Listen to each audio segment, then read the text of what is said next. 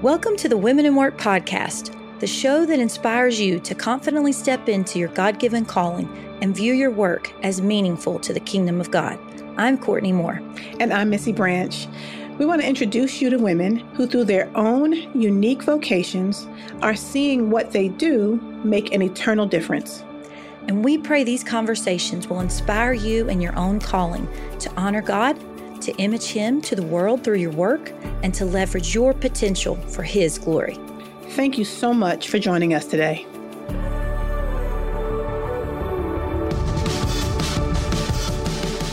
Before we jump into conversation with our guests today, we want to thank the New Orleans Baptist Theological Seminary for sponsoring this episode. New Orleans Baptist Theological Seminary and Level College desire for women to be theologically grounded servants of Jesus who abide in the Word. Their heart is to help women answer God's call to ministry leadership. If that sounds like you, then today visit prepareher.com. Thank you so much, New Orleans Baptist Theological Seminary.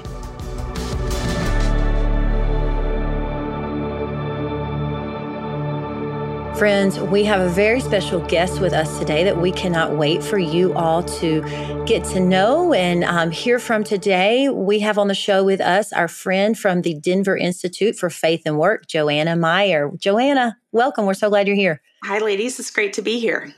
So let me tell you guys a little bit about Joanna and the work she does at the Denver Institute for Faith and Work. She serves right now as the Director of Public Engagement, and she also oversees the Women in Vocation Initiative, which, of course, our listeners are going to know. We want to hear all about the Women in Vocation Initiative. Prior to coming on to the Institute, she worked in global telecom and nonprofit consulting and campus ministry with Cru. She served as associate faculty at Denver Seminary and as a sewing instructor at Fancy Tiger Crafts, which I love because I had a season, Joanna, where I was totally into sewing and embroidery. I mean, I still have it. I still have my machine, and I used to do a ton of sewing. So this is so fun. I love that you. Right? It is so fun. I just like the name Fancy Tiger Crafts. It's this super liberal indie craft shop in downtown Denver. I was the outlier. I was like this born again Christian among all of these really, really interesting, I'll say that, yeah. It is I do like the name. It makes me want to go there. She has an MA in social entrepreneurship from Bakke Graduate University, and she graduated magna cum laude from the University of Colorado in Boulder. All right. So Joanna, before we get into hearing about your work, we have a fun thing we do with every guest. We just shoot off some rapid fire questions. So you ready to take part? Absolutely. All right. First question. As a kid, Joanna, what did you want to be when you grew up? Early on, I wanted to be a florist or a chef, but I think like in my young teen years, I wanted to be someone that interviewed interesting people. Didn't necessarily want to be famous, but I just thought the world was a fascinating place and people needed to know about all the interesting people that were out there. And so I dreamed that somehow, in some role, I would get to interview interesting people. And now I get to do that, which is what's so amazing. And now you get to do that on your podcast. Just real quickly, tell people about the podcast you host. Oh, I host the Faith and Work podcast. Such an original name for Denver Institute. You can find it on any of the podcasting platforms or at denverinstitute.org. And so we feature stories of people following God through their callings. There you go. That is awesome. It sounds so interesting. Okay, so then what was your actual first job? I worked in the dining room at Paul's Place, which was like a gourmet burger chain local here to Denver. So I cleaned a lot of salt and pepper shakers and ate a lot of French fries.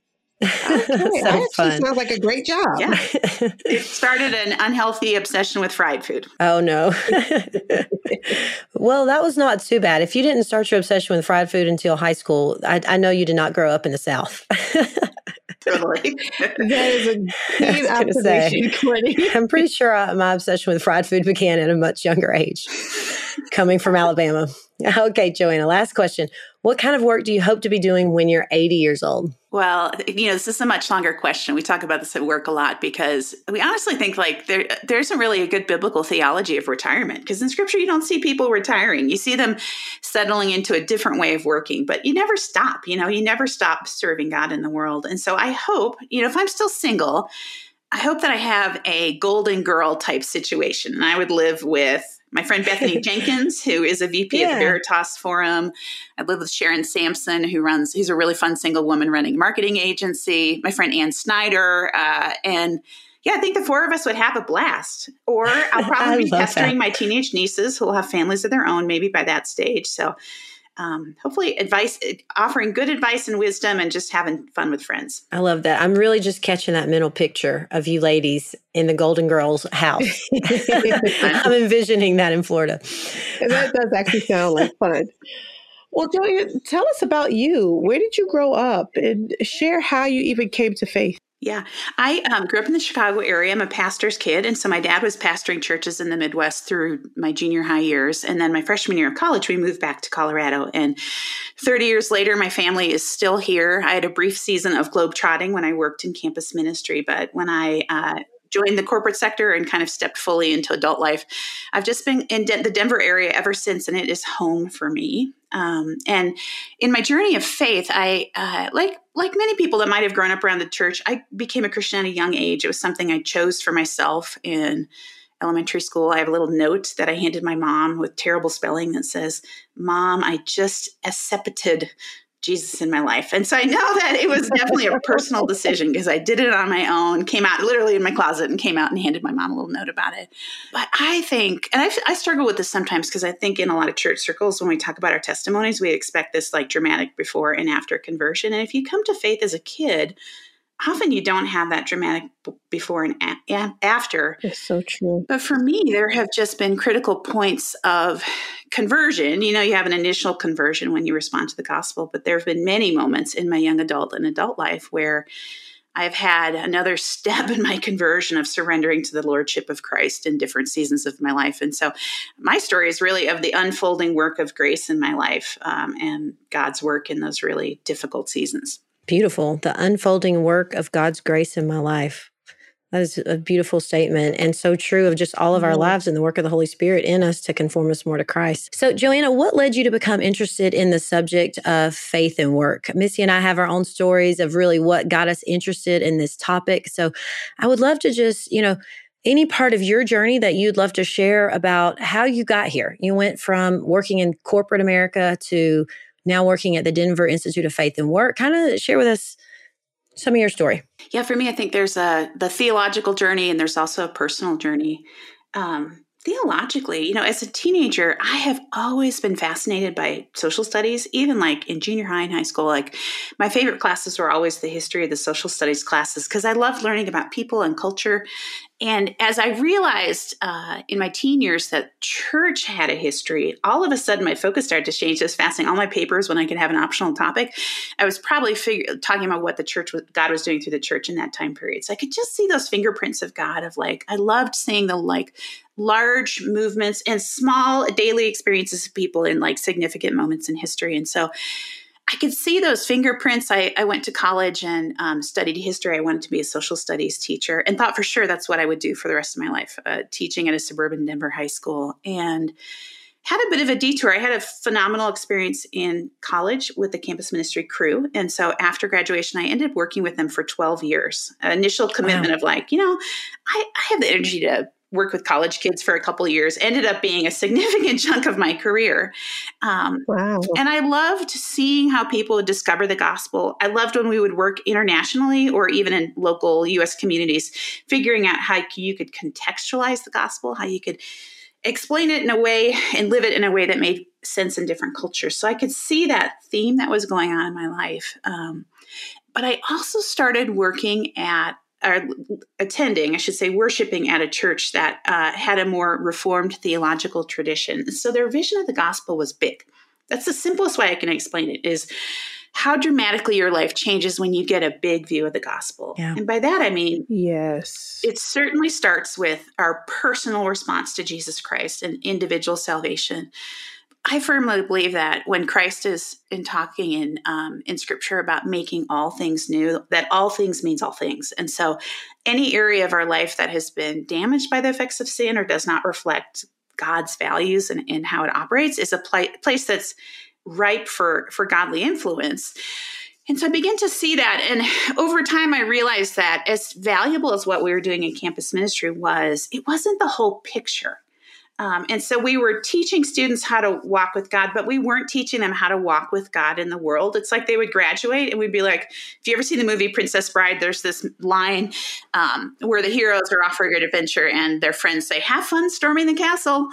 And I felt like that's what we would do with students after graduation. We send them into the world like with these wishes, have fun storming the castle. But we really had not oriented them for how to be adults in the world and how to engage the created world through their work. And so I just was experiencing this significant disconnect, which is what led me eventually to the corporate sector. I thought, I'm living in some kind of bubble here and I just need to get out. I need to see what Christian faith in larger life looks like. And so in the years that I spent working in the corporate sector, I gained such a passion for how God can work through business. I just realized that there were human lives there that could be deeply influenced and also tremendous resources that could be used for the common good.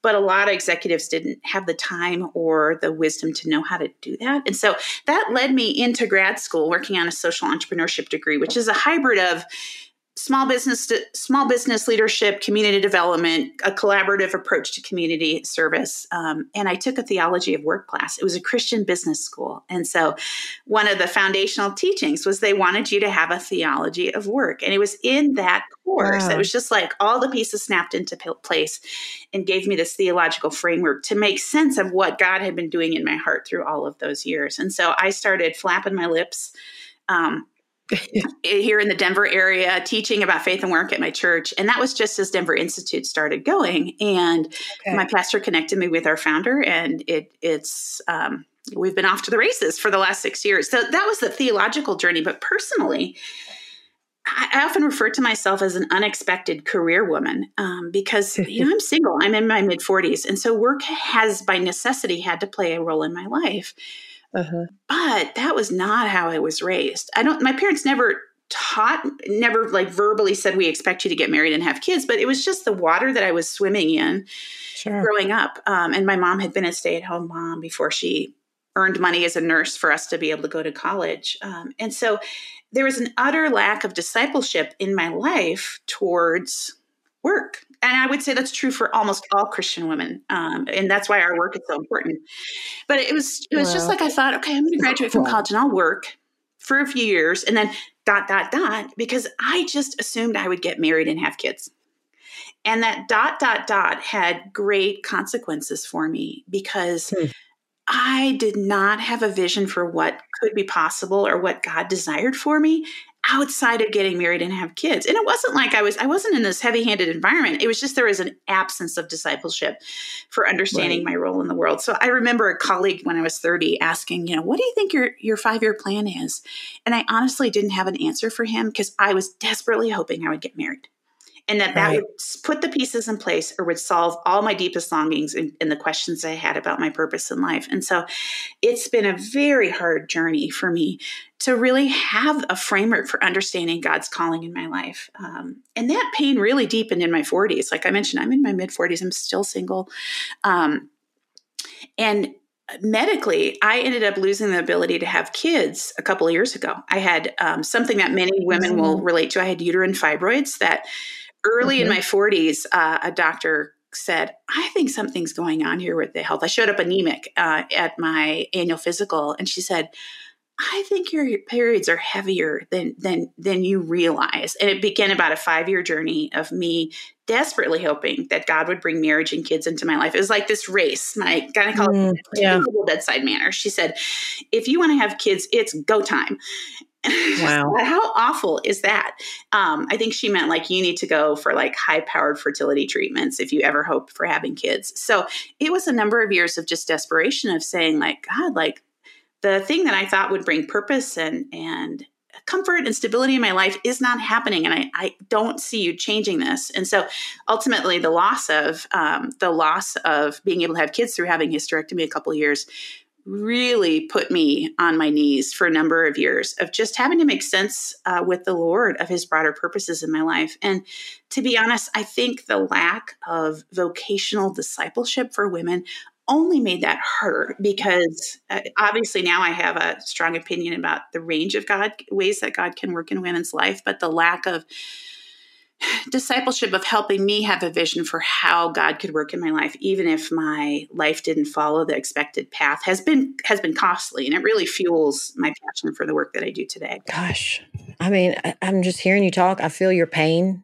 that you endured, really thinking through those issues, and I mean, we don't take that lightly. I know that was probably still is something that pops in your heart and mind that you're trusting the Lord with. And I think you're absolutely right that there has just been a lack of discipleship. I just love how you put that with women Absolutely. and work, which is, I mean, part of your story is just all of our story.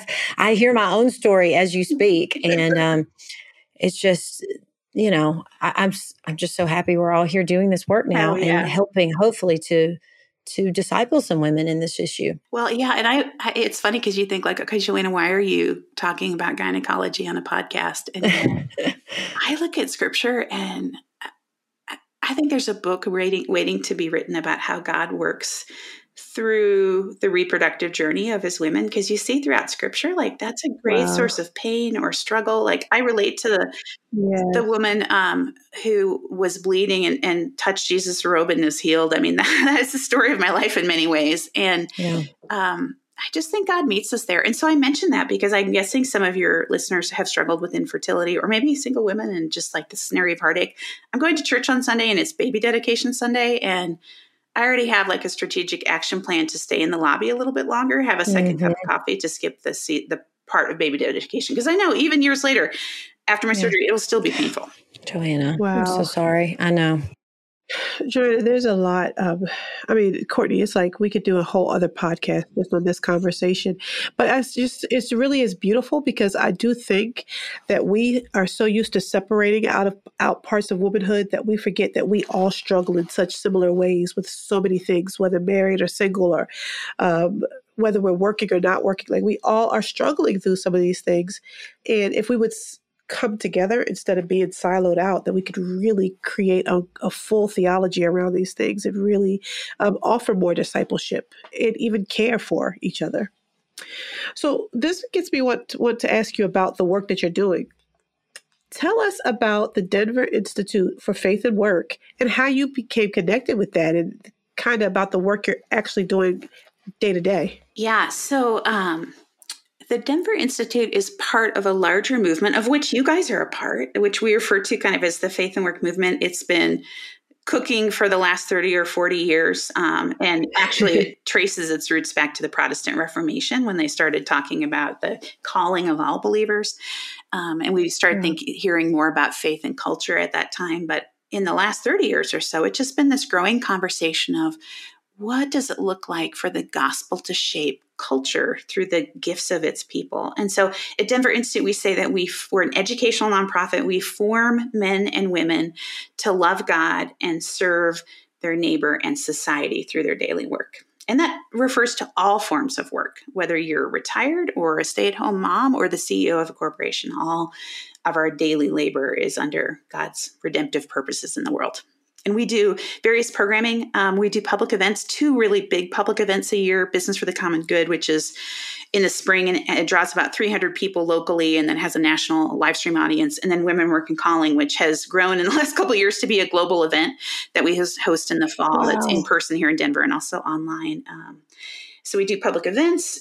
We do a ton of content creation through our courses and blogging and podcasting. We run a fellowship program called the 5280 Fellowship that also is growing nationally through the Citygate initiative, where we would love to start fellowship programs locally that really come alongside emerging leaders in the first half of their career for an intensive 9-month period of discipleship around faith, work, and culture. So it's a really fun conversation. People will get introduced to, just like I'm seeing your smile, the smiles on your faces, like people will get introduced to faith and work, and all of a sudden you're like, how did I miss this? Exactly. Yes, that's exactly what I was thinking. It's so funny. True confessions of my dating life. You're learning about my gynecology and my dating life in this podcast. But I remember going out with a guy a few years ago, and he was a high-level exec for a Fortune 500 company. And I didn't realize it at the time, but all he ever wanted to talk about was faith and work, because I think that was a huge area of need in his life. And looking back, I'm like, he was more hungry for vocational discipleship than he was to go out with me. So we struggled along for a few weeks. Wow. And after we said, yeah, there's nothing here, said, let's take another walk around the block because I want to keep talking about faith and work. And I should have told him to go jump in the lake. But there's just a hunger because most people in their church lives are not being discipled with a big view of the gospel. You're exactly right. And I mean, I love everything that you guys are doing, and your Women Working Calling event you had last year. Courtney Powell on our team was actually was able to go there and be with you all, and so we love that. And It was a delight. you also have within the Denver Institute, you have the Women and Vocation Initiative, and you really, I mean, you founded this initiative. Is that right, Joanna? Yeah. Okay, talk to us about that. About 6 years ago, Facebook just reminded me that the anniversary happened. You got to love that sometimes about Facebook. It just reminds you what's happened in your life. So 6 years ago, we hosted an event called Women Working Calling, and it was like this brutally snowy night that Colorado women are brave, and they came out for it. But 250 women came out that night. Wow. It was our biggest event for many years, the biggest event in Denver Institute history. And it was the first time I had ever really been exposed to a comprehensive, biblically based, practically oriented conversation about work and calling. And we realized that there is more going on than just a single event. And so over the years, it's grown. We really are shifting this year, after seeing the success of last fall's event, to really having it be a nationally focused initiative that isn't tied to Denver. And we will have different branding on it, so it's not tied to Denver Institute. But I really believe when it comes to women's discipleship, there are a few things that are lacking that I want to see happen through the initiative. One is that we want to provide a theological framework for Christian women to think about integrating their callings.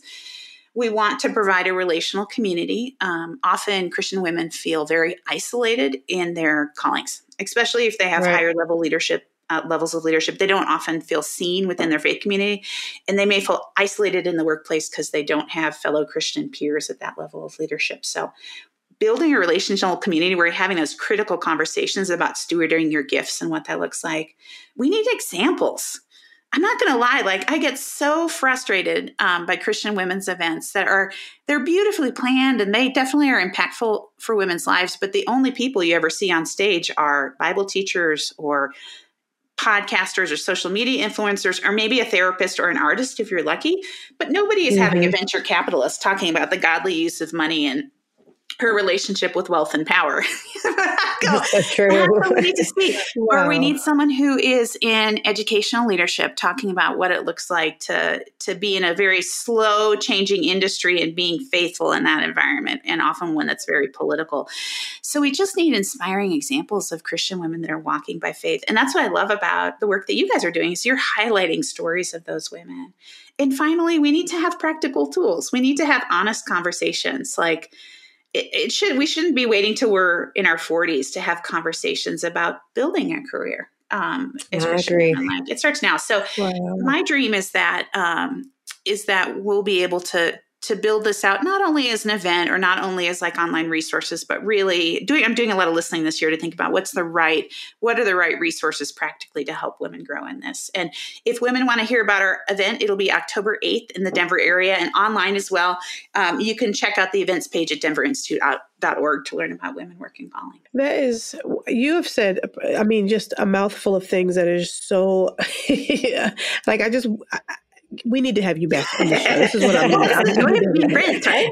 Yeah, because, the thing that you said was, so this is not to plug our own thing, but we're doing a women's leadership conference here on our campus. And part of that leadership conference is having a networking event where women can meet other women who are passionate about ministry in so many different fields. Like you said, not just I want to be a blogger, I want to be an influencer.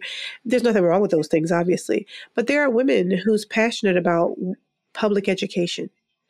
Women who are passionate about immigrant care, just so many different ways that women can lead. And we need to have those examples to be able to meet with and see women who are doing this work, just like you said. And so it's just so beautiful to hear you say it, because I'm like, she's on my soapbox with me. Together. So what type of vision would you like Christian women to have as it relates to their work? I just think, like you said, I was a mom for a lot of years, and it never crossed my mind.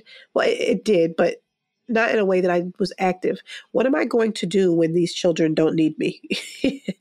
And I praise God, he's been so kind that he's given me work, but it wasn't because I was proactive in making sure I was building that for myself. Right. And so, what type of vision would you like Christian women to have as they begin to think of their work, whether they're 20 in college or 40 looking out at now my kids don't need me? Yeah. I think a few themes. One is understanding your own story and the way it shapes thinking about your gifts and the roles that you'll fill in life. Because, Okay. and I think that's one of those conversations, if you're a woman that loves having coffee with friends or drinks wine, like that is a rich conversation of like, what were your early impressions about work or the different roles that women would fill? Because it's different for all of us based on our generation. I find that younger women have a very different perspective. They have some less hangups than I do. Your denominational background, your cultural background. I think we've seen amazing fruit through the conversation that folks like Beth Allison Barr are hosting on biblical womanhood. But we all speak from our own perspective. And so for me, like as a white woman that was a child of the 80s, that the message that Beth is addressing, it resonates with who I am, but that's not the full story. And so I think each of us individually needs to understand the waters that we swim in and how it shapes what we think about ourselves, and being able to separate like what's a biblical understanding of women versus a cultural understanding. I heard Karen Swallow Prior had said something recently on her Jane and Jesus podcast. And she said, so much of what we think about women is shaped by Victorian culture and morality that rather than biblical truth. And I was like, so true. But we need to call culture what it is and be able to see ourselves apart in it and apart from it. I think I would like women to have a vision for integrating their callings. I use that word because one of the pain points that women present with, it sounds like a medical condition, like you present with certain symptoms at your doctor, but one of the pain points that I see women presenting with relates to work-life balance. And I don't think that's the right way to address it, because that's about managing your tasks rather than approaching your life with a biblical vision. So, when you think about integrating your callings, that's good. You see men and women stewarding callings together. Like you don't see this. You may have see a unique gendered expression of it, but you don't see these hard and fast divisions between public life and private life that grew up in the kind of Victorian times. Mom guilt is real. And so helping moms figure out like, hey, you can be home and it matters. And you guys do such a beautiful job of emphasizing that in your content. I emphasize it a little bit less because I feel like my role in this conversation is kind of discipling women for public life, but helping women see that there's a broad spectrum of ways that they fall on the at home, in public leadership. And it can change by season. It can change by life stage. It changes by temperament. I think God gives women different capacities. And so when there are some women who maybe moms and their husband is carrying a load with taking care of kids. And that can be taking care of kids. It can be a very godly thing. So helping women have a more robust conversation around what it looks like to integrate their callings. And I would love Christian women to understand that godly ambition is a very good thing. Amen. Yes. Yes. I was looking at Women Work and Calling. I was interviewing a nonprofit executive at the end of the day, and I looked at the women in the room and I said, when was the last time you had a conversation from a biblical perspective about women in power?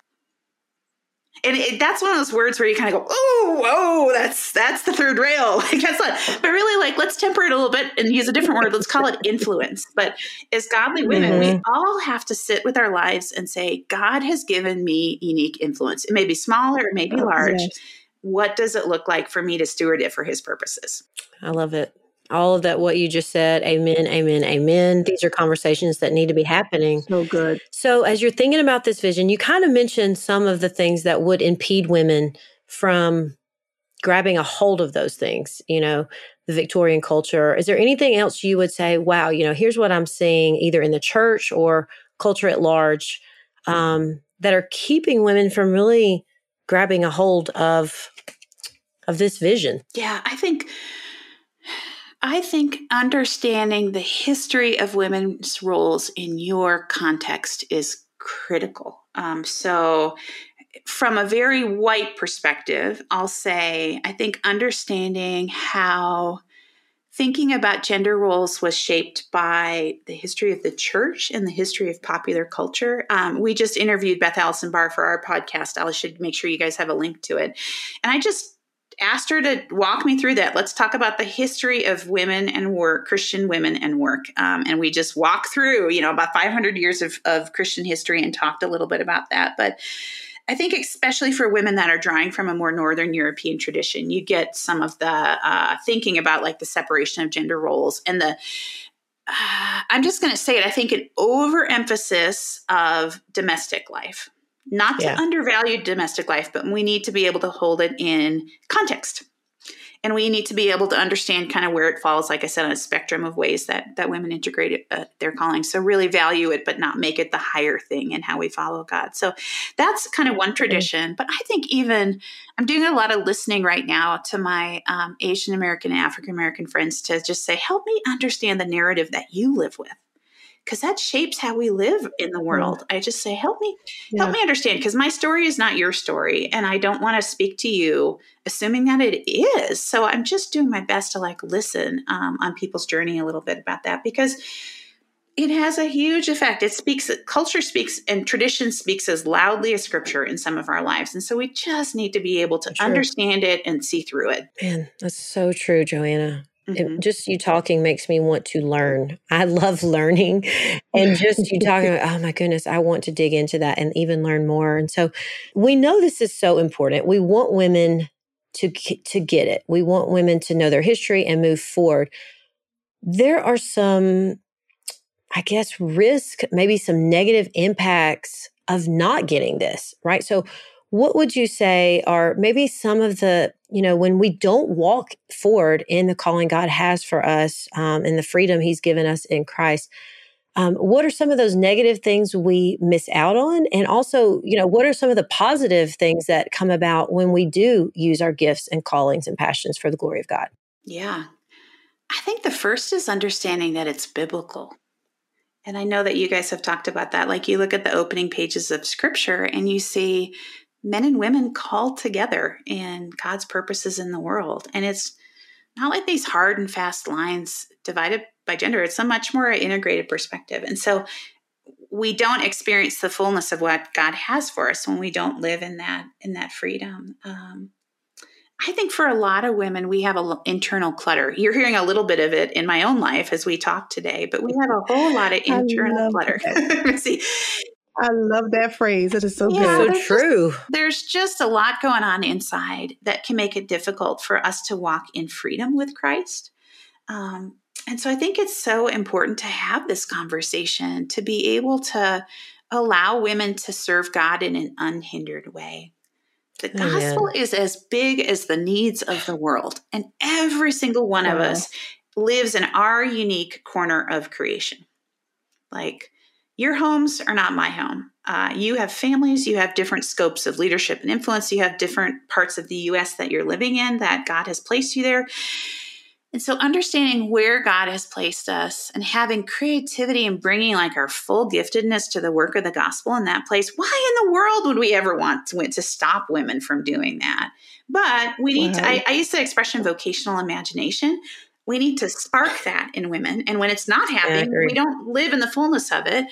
Or on the other end of the spectrum, I know Christian women that are hugely influential in the world and aren't integrated in how they view their faith. And so they live this disconnected life because they may be one person in public and completely different, and not completely different, but unintegrated with their life in the faith community. Like I think of a friend who is one of the top female venture capitalists here in the U.S., an incredibly godly woman who has thought about what it looks like to use money and influence for God's glory. And she'll say, my faith community has never acknowledged my influence or come alongside me to pray for me or support me in that. And so I just think it's critical for women to be living integrated lives as whole people with our faith and our work. And so when that doesn't happen, we end up with these jagged and disconnected experiences where we're isolated from living as fully whole and healthy people before the Lord, and even living fully with each other. Yeah, we have a simple expression at Denver Institute. We say that we live before God in all of life.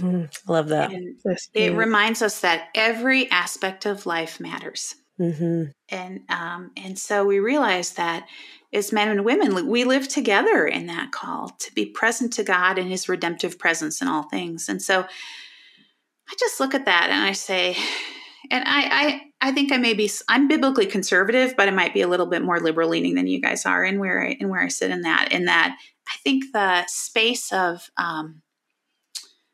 outside of maybe some biblically prescribed roles about leadership in church in Denver, I would argue the field is wide open for women to be fully engaged. And I kind of keep my energy there because I'm like, the conversation is a bit of a rabbit hole that people fall down and they just beat each other over the head with clubs on some of those very specific roles.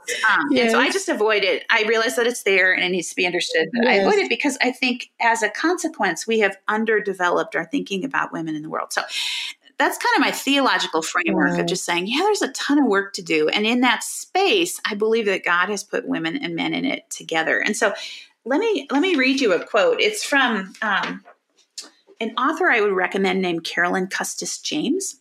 Has written books including When Life and Beliefs Collide. She's looked at a lot of women in scripture, but this is what she writes about men and women together. And she said, what has the ring of something innovative and progressive is actually a remnant of humanity's forgotten ancient past, an idea with primordial biblical roots that can be traced back to the Garden of Eden. The notion that things work better and human beings become their best selves when men and women work together is found on page 1 of the Bible. When God was launching the most ambitious enterprise the world has ever known, the team he put together to do that was male and female. And she goes on to describe that relationship as a blessed alliance. That,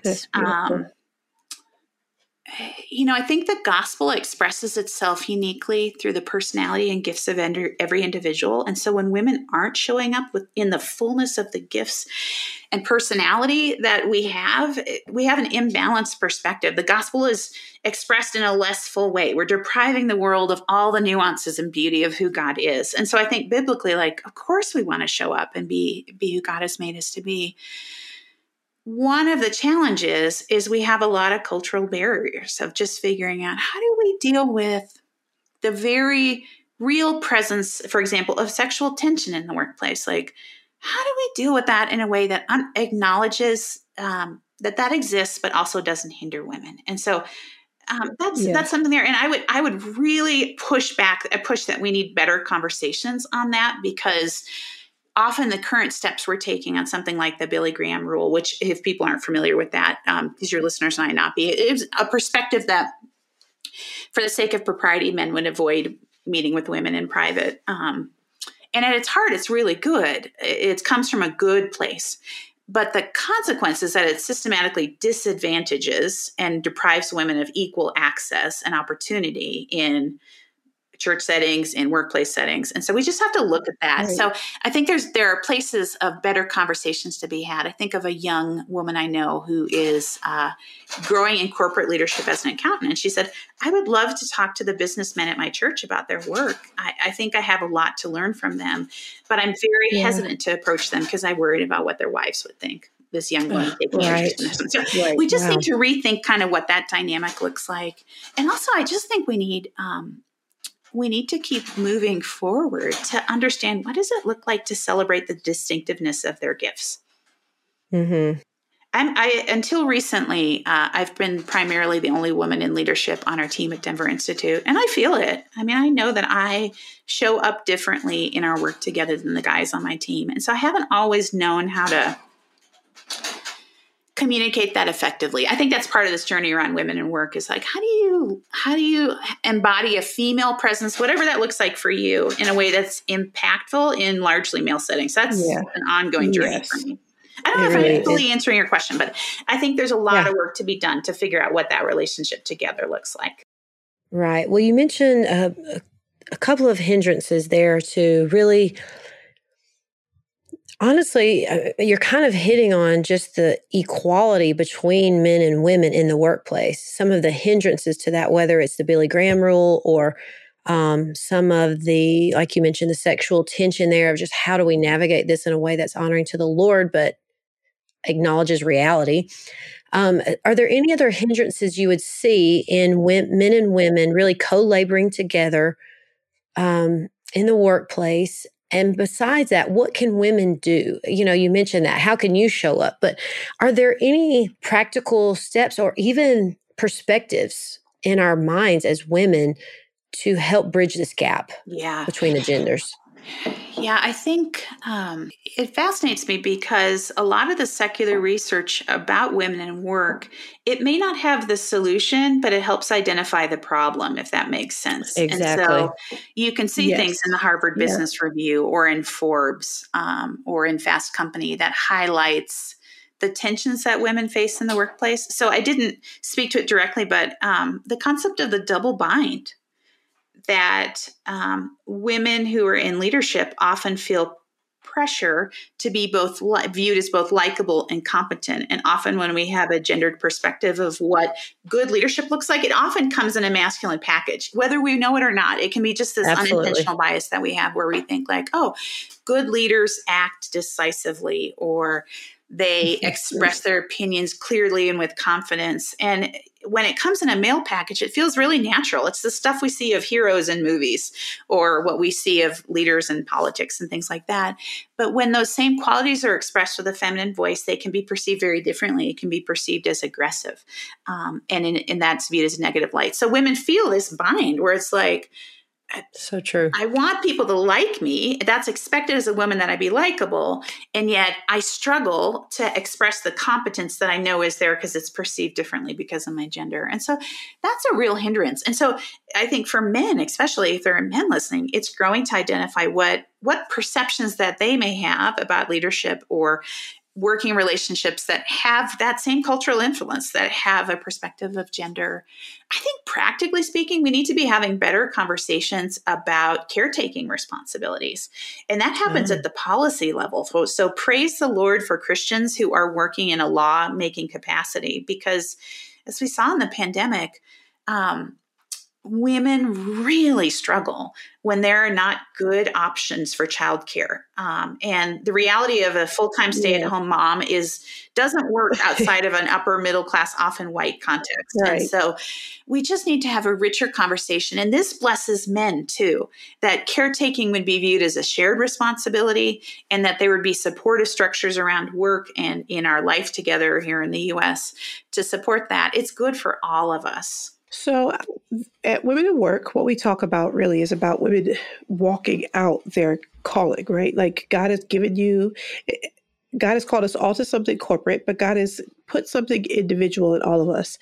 What are some factors, we talk about this a lot, but what are some factors that you see that would affect women to fully walk that calling out, to express who they are individually with their unique God-given passions and potential? I hesitate a little bit because I just want to be gentle in how I say this. I think that lack of vocational discipleship is critical because it affects us at a heart level. Wow. It really does. The absence of teaching is profound. Yes. And I say that, it's always interesting because I've talked to many women's ministry leaders over the years, and they'll initially seem intrigued by this conversation around women in work, but they don't ever kind of jump in with me on that. I'll invite them to something and say like, hey, this could be really valuable for your women. And they just don't get there, or they don't move forward with it. And I think some of it is that like, this is going to sound like a generalization, but like our model of discipleship for Christian women, like an entire system in evangelicalism does not speak to work. Absolutely.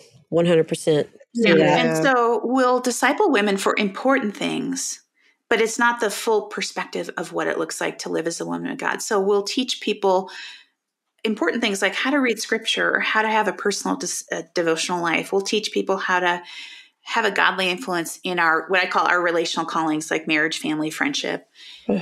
But we do not, even in that conversation, we are not speaking to women about their role in public life. And that's the biggest hindrance, is that it's like intellectually and theologically not even the framework we're using for developing women. And so that's like step one, is acknowledging that. Yes. Shifting the conversation. Years ago, we hosted at the church I go to here in Denver that let me teach on women and work. And I remember one of our staff women came up later and was like, that was the best women's event ever.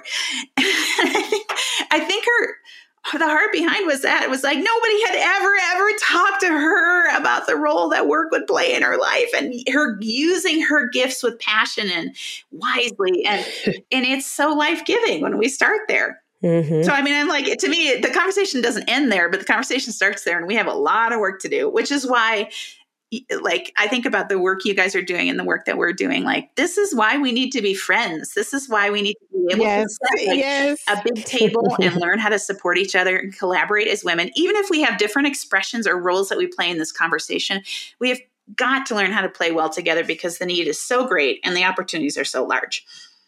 Every time I am brought in to speak about leadership for women, and we talk about what it means for them to develop their own leadership styles, their own leadership qualities, their own leadership skills, that is the thing that women are so hungry over, because we want you to be theological, but we want that theology to inform the way you lead, the way you teach, the way you work.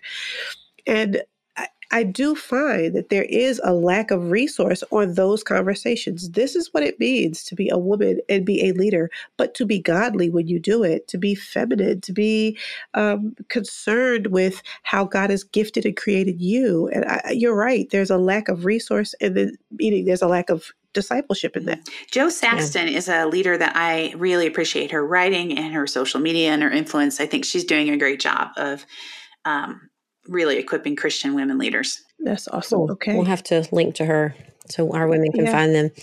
Well, Joanna, this has been such a great conversation. And as we wrap up, we always ask the same question. And it's fascinating the answers we get on the same question from our various guests. But we are curious as we close, what is just, if you could leave our women with just one piece of advice to stick in their pocket and take with them as it relates to, these women want to honor God through their vocational calling, how would you challenge them? What advice would you give them?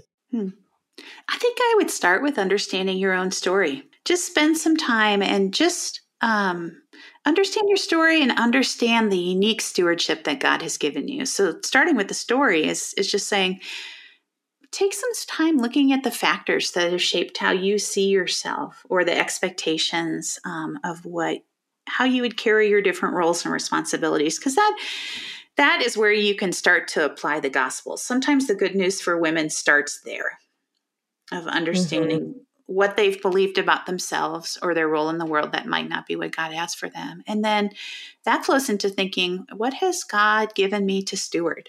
That's right. And it's going to be different for all of us. And for some people, if they are in a season of being at home, it may be a very private stewardship. Of my sister homeschools my teenage nieces. Like, we talk about that a lot. Her scope is narrow and very deep in the stewardship of my nieces' lives. Yes. Mine, on the other hand, is really broad. I'm single. And so I have a lot more scope and capacity in this season of my life. And so just understanding like what it looks like and giving that to Lord. And maybe even saying, like, if you are a stay-at-home mom, saying, Lord, is there something that you would have me do beyond this? Is there an engagement in my neighborhood or in my community or the local PTA? Like, where are we going with this, Lord? And just asking where he might lead. I think that is beautiful, wonderful homework for our women to set their alarms really early if they have kids, before they wake up, and grab their journal and spend some time with the Lord. And really, I mean, you're right. That is a great place to start. I mean, I feel like I look back at my own journey, and I didn't sit down and intentionally do that, but the Lord and the Holy Spirit were really already working that in me to begin to evaluate, wait a minute, I've got this whole area of my life I'm not stewarding at all. And so I think I love that advice. I think that's so, so helpful. And it's such an invitation for God to begin to lead them using that, what you mentioned earlier, Joanna, that vocational imagination. God, what might you have for me? I've never even considered. And so, listeners, take that advice and do what Joanna said. And it's so beautiful because when we do look back at our story, we even begin to see the clues of God having been building and creating and forming those things in us all along. We just weren't paying attention necessarily. Yeah. And so it's been there. God is not just surprising us with some great job today. I love That's that. right. You know, we often say that calling is discerned in the rearview mirror. And I think it's very true yes. because we sit around expecting Yes. God to declare what his purposes are. And he's declared his purposes pretty clearly in scripture. And if that's all we get, we have our marching orders for life. Like we have a lot of instructions about what God wants us to do in the world. But often you can see how God has shaped us for this current moment when we look back, like you're describing, Missy, and see all the places that he's brought us. That's right. So good. Beautiful. This has been so life-giving, so wonderful, Joanna. Thank you so much for your time. Yes, thank you so much for coming on. And just for our listeners to really check out the show notes, we're going to link to your ebook. We're going to link to the Denver Institute of Faith and Work and your Women Working Calling event coming up in the fall. So love having you on, love our shared passions, and love that you have really stepped into this conversation and are providing such an important role of leadership in it for women. So thank you so much, Joanna. Thanks for the gift of being here. Thanks for sharing this incredible mission together. And thanks to our listeners for joining us today. Be sure to check out our website at womenwork.net for today's show notes. There will be more information about today's conversation there. And while you're there, we'd be honored for you to partner with us financially if this podcast or really any of the content Women in Work produces has been a source of inspiration and encouragement to you. Women in Work is a registered 501c3 nonprofit organization, so all your donations are fully tax deductible. If you enjoyed this episode and don't want to miss another one, please subscribe in Apple Podcasts, Spotify, or wherever you listen to podcasts. We'd also love for you to take a minute to rate and review our show so that more listeners can find us. And with that, we hope you've been inspired to more confidently step into your God-given calling and view your work as meaningful to the kingdom of God. See you next time.